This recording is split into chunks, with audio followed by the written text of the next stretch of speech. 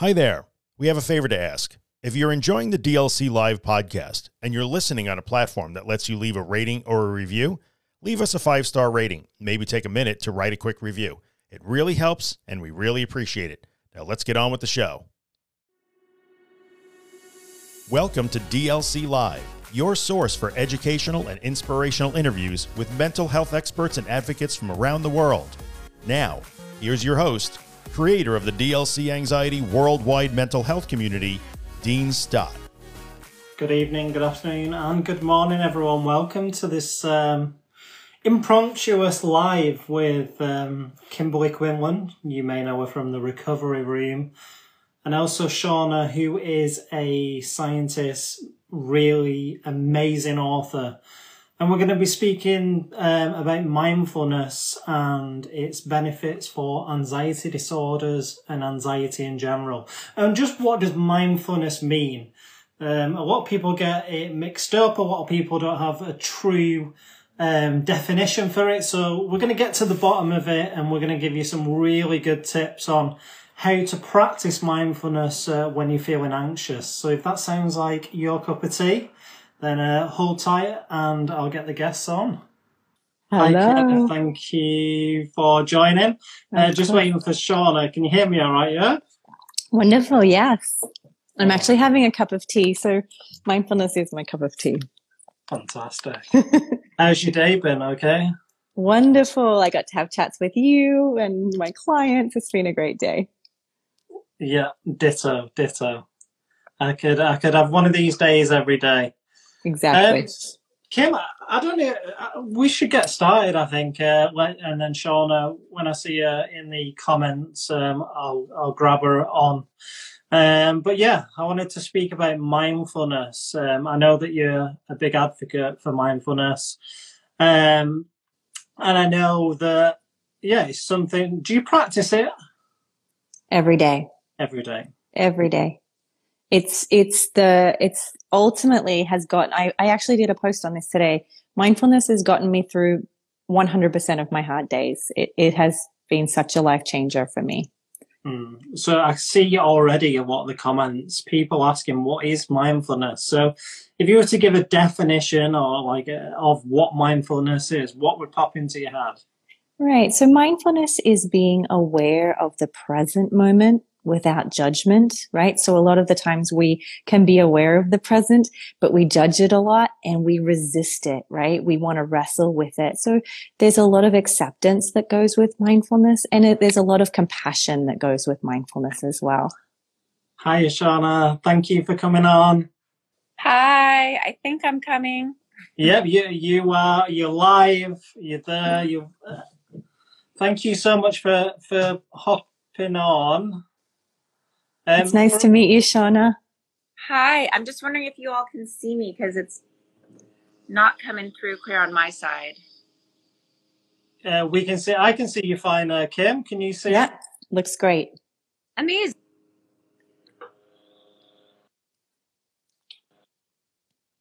So I interrupted. Excellent. You were defining. No, we were just. What we were doing, Shauna, we were just looking at a brief definition of what mindfulness is, because a lot of the community don't actually know the true definition of mindfulness. So Kim was just explaining her definition of mindfulness. I don't know if you want to just recap on that, Kim. Yeah, and I'd actually love Shauna. I love Shauna's explanation as well. So for me, mindfulness is just being present and aware in this moment without judgment and without resistance, and doing it in a way that is warm-hearted and compassionate. Fantastic. And Shauna, for everyone who might not know or remember our lovely chat that we had, you were one of the first IGTV interviews, which I was so happy about. I learned so much from that interview as well, so thank you so much. If you can just give people a brief explanation of everything you do and why mindfulness is so important to you. Yeah, so hi, I'm delighted to be here. I'm Dr. Shauna Shapiro, and I'm a professor and scientist, and I've been studying mindfulness for over 20 years. I actually had a major spinal fusion surgery when I was 17, and went through a lot of huge life transitions at the time, and luckily found my way to mindfulness and was so profoundly transformed by the practice that I decided I wanted to study it scientifically and really share it with other people. So here we are. And one of the things that I've most studied is kind of what it is. Like, how do you actually practice it? How can we help people access it? And I really appreciated your definition right now that you said mindfulness is about being present, but being present in this warm-hearted way. And that is crucial because if you notice, first of all, it's really hard to be present, right? I've been talking for about 30 seconds and probably everyone's mind has already wandered off. That's okay. In fact, research from Harvard shows our minds wander 47% of the time. So about half of your life, your mind is going to wander. So don't get mad at yourself. So the first part is to learn how to train your mind to be present. So right now, paying attention.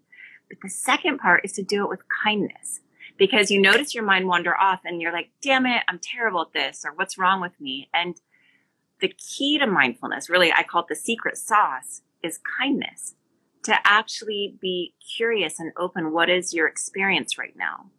And why that's so important and why I'm so glad we already are talking about it is when you judge yourself or you shame yourself or you beat yourself up or you talk badly to yourself, what happens is you shut down the learning centers of the brain.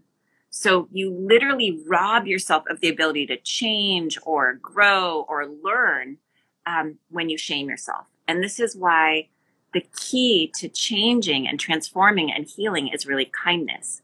Because when you're kind to yourself, it releases dopamine, it bathes our system, and it turns on the learning centers. So it actually gives us the resources we need to learn and grow from our mistakes and make changes in the areas we need to. So I'll stop here. No, that's fantastic. Shauna, but obviously an anxious mind we know is often just overwhelmed by the inner critic, that voice there's really loud in the background.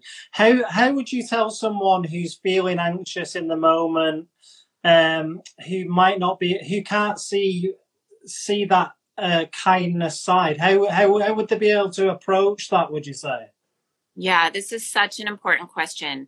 The first thing I want to say is it's not easy. So when I say it, it kind of sounds like, oh yeah, well, how am I supposed to actually do this? And it's not like flipping a switch. It takes practice. And so what I would say to people is first, go slowly. Even if you could just do 5% more, right? If you could do 5% more kindness or 5% less judgment and shame, and know that you're planting seeds. So one of the things that I study is neuroplasticity. And what we've learned is that whatever you practice in your mind over and over again, it gets stronger. You actually carve out neural pathways. So for many of us, myself included, who have an anxious mind, we tend to carve out these anxious pathways. And then they become so habitual that we just kind of fall into them. So what it becomes just this habitual pattern. I call them super highways of habit. You know, they're so fast. And what we want to do is carve out these little country roads of compassion and kindness. And so the first step is when you're feeling anxious, the first step is so simple. You just name it. I'm scared. I'm anxious. And then instead of judging it or even trying to fix it, you bring kindness to yourself. And imagine, what would you say to your dear friend who is feeling scared or afraid, right? You wouldn't say, oh, shut up, or what's wrong with you? You would say, oh, sweetheart, this is scary, or I'm here, or I care. And so those are the first two things that I always start with, is just name it, I'm scared, and then kindness. And it sounds simple, but when you start interrupting the pattern, you start carving out new neural pathways. And from studies and that, how soon do you start to see a change with them neural pathways? Great question. So 4 to 6 weeks, you start to see changes in the brain. And what's interesting is, you know, mindfulness practice, it's both a meditation practice, but also a practice that you do kind of on the spot, like I was just sharing with you. But what recent research shows is that you only need to practice mindfulness 7 minutes a day. And all of us can find 7 minutes a day. And that's where you start to see the changes in the brain, the changes in our mood, in our anxiety levels. And so mindfulness, I call it mental fitness. It's like physical fitness, right? All of us know that's good for us. It's important and we make time for it, I hope. But mental fitness is kind of, I believe, the next wave where we are recognizing this is equally important for our health and well-being. 100%. Kim, just regarding your practice of mindfulness, how does mindfulness work for you on a daily basis? Yeah. So for me, I mean, I think it depends on the day and depends on what emotion is showing up. But ultimately, I think if, let's say, I'm noticing a lot of judgment, and it shows up in different respects, right? As a parent or a wife or as a therapist or just a human being.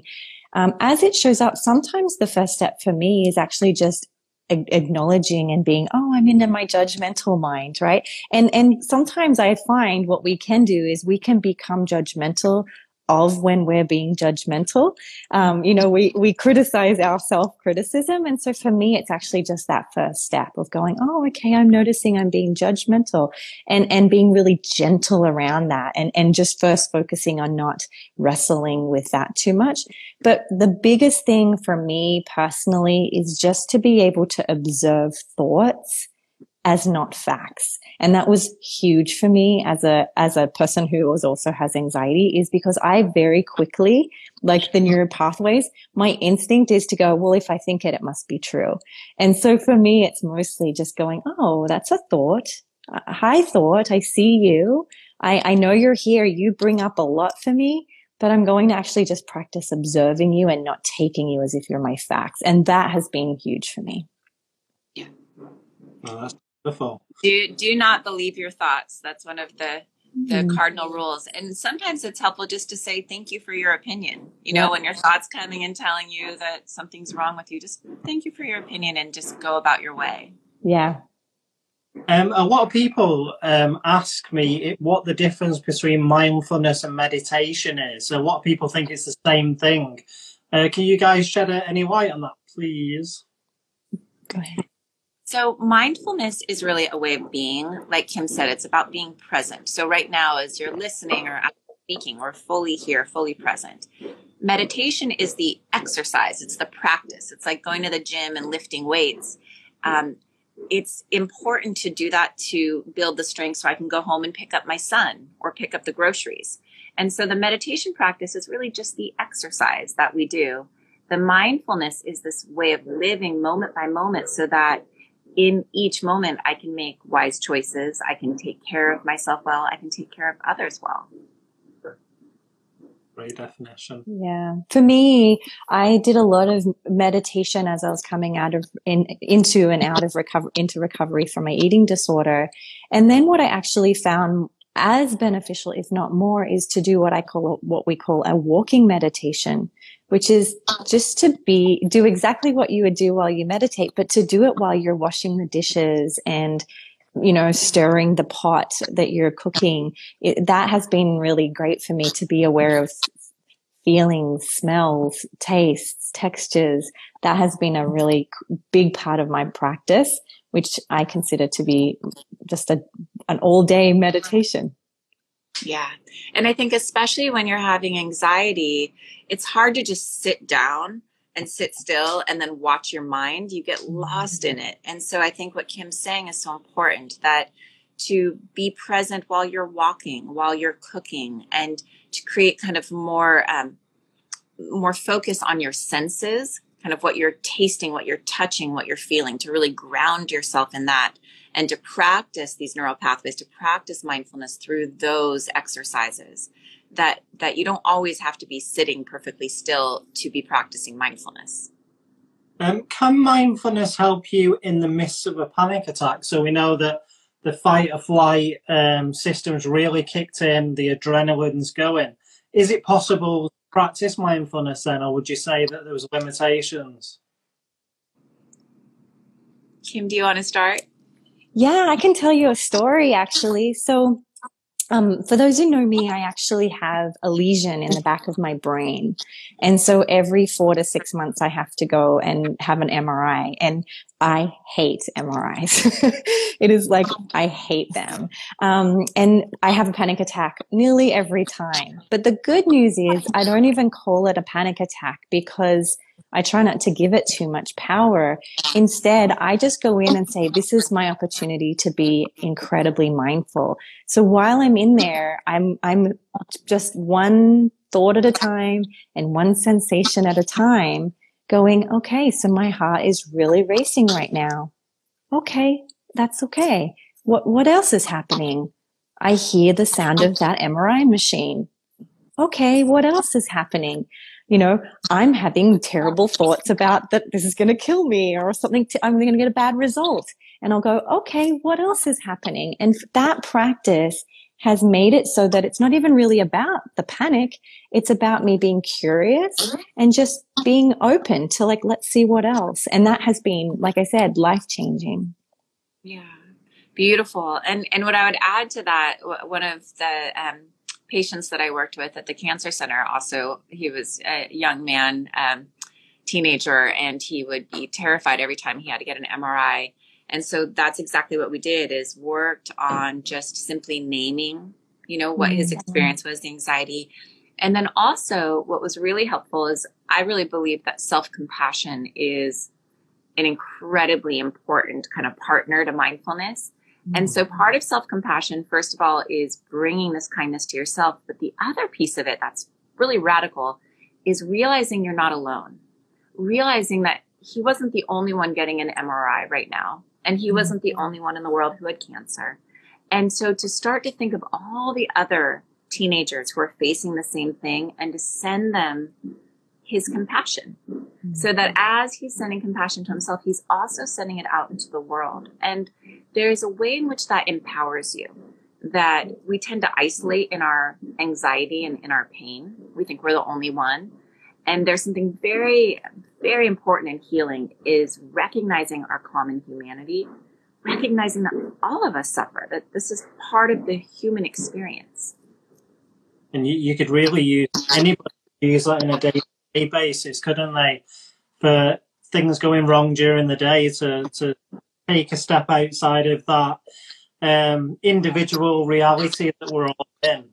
Yeah, especially during the pandemic, right? The pandemic has made us feel so lonely, but yet we're all going through it at the same time. Yeah. So the next question, someone said, are we born with mindfulness, or is it something that we have to practice? Like, how long would it take me to learn? So I apologize. There's a huge truck outside my window. No problem. but we can be mindful with the beeping. And what I'll say is, I believe that mindfulness is an innate human capacity, that we are born with this capacity to be present, to pay attention. And it's something you can cultivate. It's something you can practice. And so it's not so much that you're going out and making it happen. It's more you're slowing down and you're connecting with this innate part of you that is always already here. All of us already have it, right? It's not like some people have it and some people don't. It's here for our taking. It's what it means to be human, to be present. Right. I always love, and you talk about were we born with it, is one of the most coolest thing I've ever seen is to watch my children are grown much bigger now, but was to watch my son and my daughter be mindful about the world. Right. And so they would pick up a pen, let's say, and we'd just go, that's a pen, and we wouldn't care. But they'd be like, it's smooth, but it's also spongy and it's black. And it was such a mindful experience to sit down on the grass and for them to hold a leaf up and to be like, wow, there's like this Zen concept called beginner's mind, which is where you look at things as if you've never seen them before. And that's mindfulness, right? And I think that we forget that once we get older, is we forget to go, wow, this teacup has gold on the rim. what is that? Where did that come from? Why did they choose gold? You know, so I think that mindfulness can open our curiosity instead of just thinking that same way every day. Yeah. And that's mindfulness is that when we are curious, when we have a beginner's mind, we tend to feel awe. We tend to feel astonishment and wonder. And this is also what turns on the learning centers. And so the way I see mindfulness is this powerful way to first just note what's happening and then also to transform it. And that's really the beauty of it. So mindfulness, obviously, is not all head. Touch and taste can all be part of mindfulness. Is that correct? Yes, very important. In fact, mindfulness is an embodiment practice. So it's partly the mind, right? But the mind is really the whole body. And so our senses, our taste, our touch, our smell, those are really important in helping bring us into the present moment. And in fact, each of these sense gates acts as little kind of hooks into our memory so that if we're being fully present and I see a hummingbird, which I can see outside right now, and I'm fully present with it, then it'll anchor it in my long-term memory and it'll actually become part of me, part of encoded in my memory. Normally we encode the negative things, right? The things we're scared of, the things we're frightened of. But mindfulness can help us encode these positive experiences so they become part of us.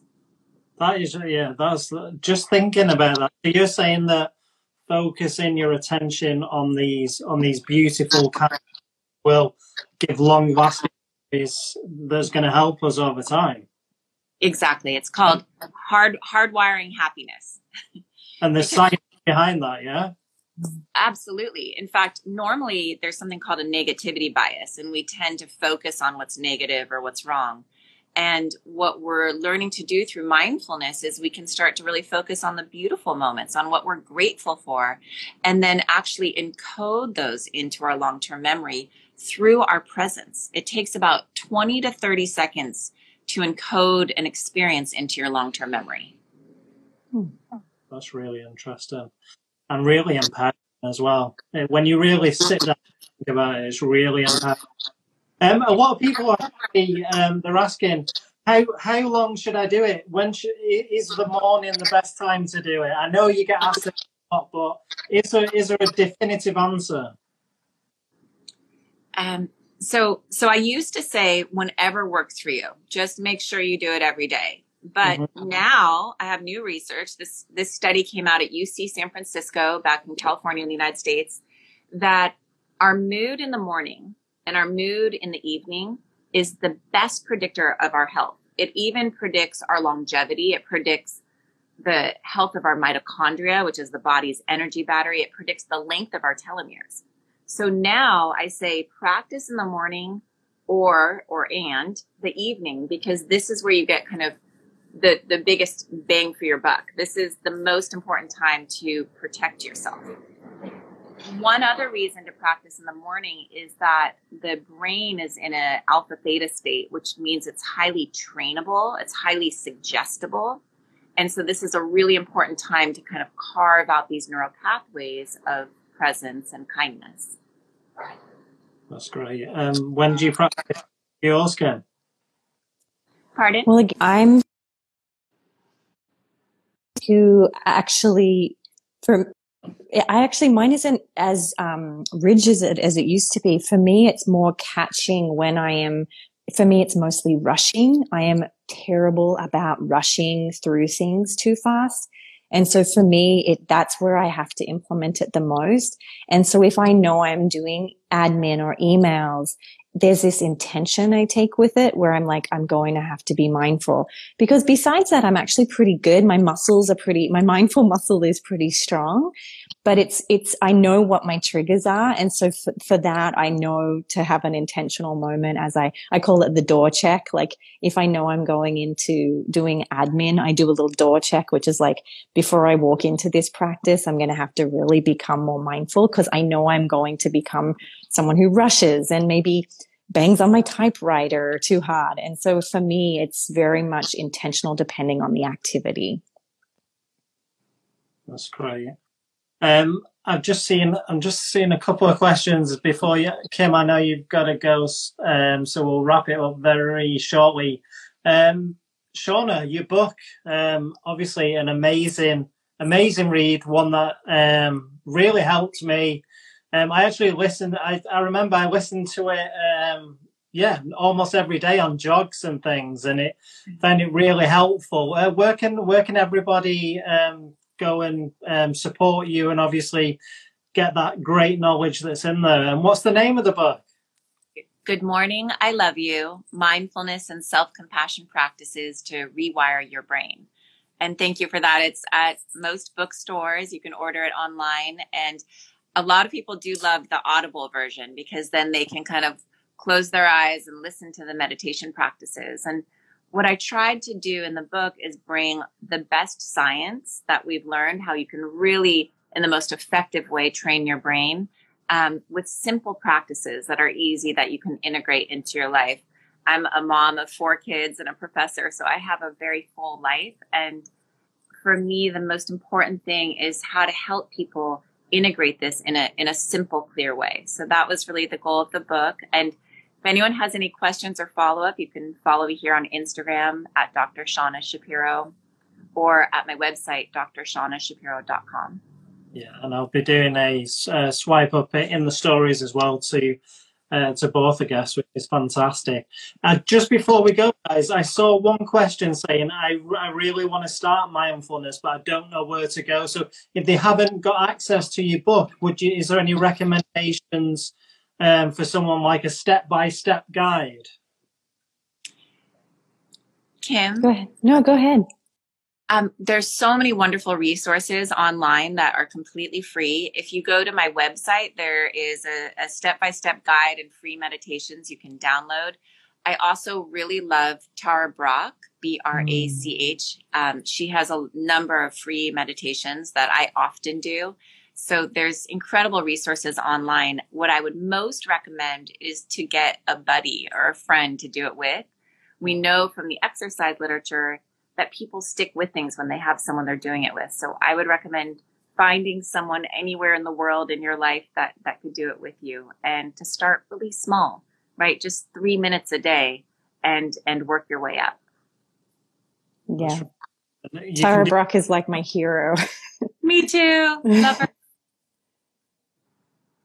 Yeah, so you could literally do that virtually with a buddy anywhere around the world, really.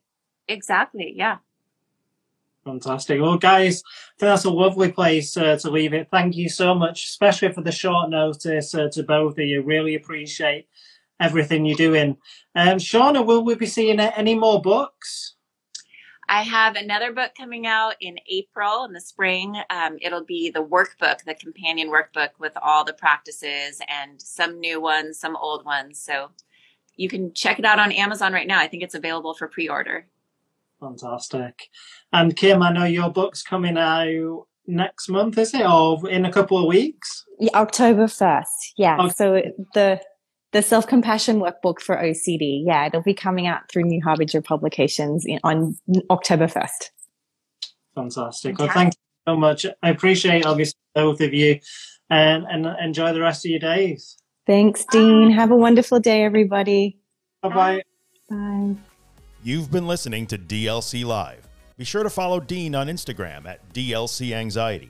Check our website at dlcanxiety.com and grab yourself a copy of our latest book, Untangle Your Anxiety, on Amazon today. See you next time.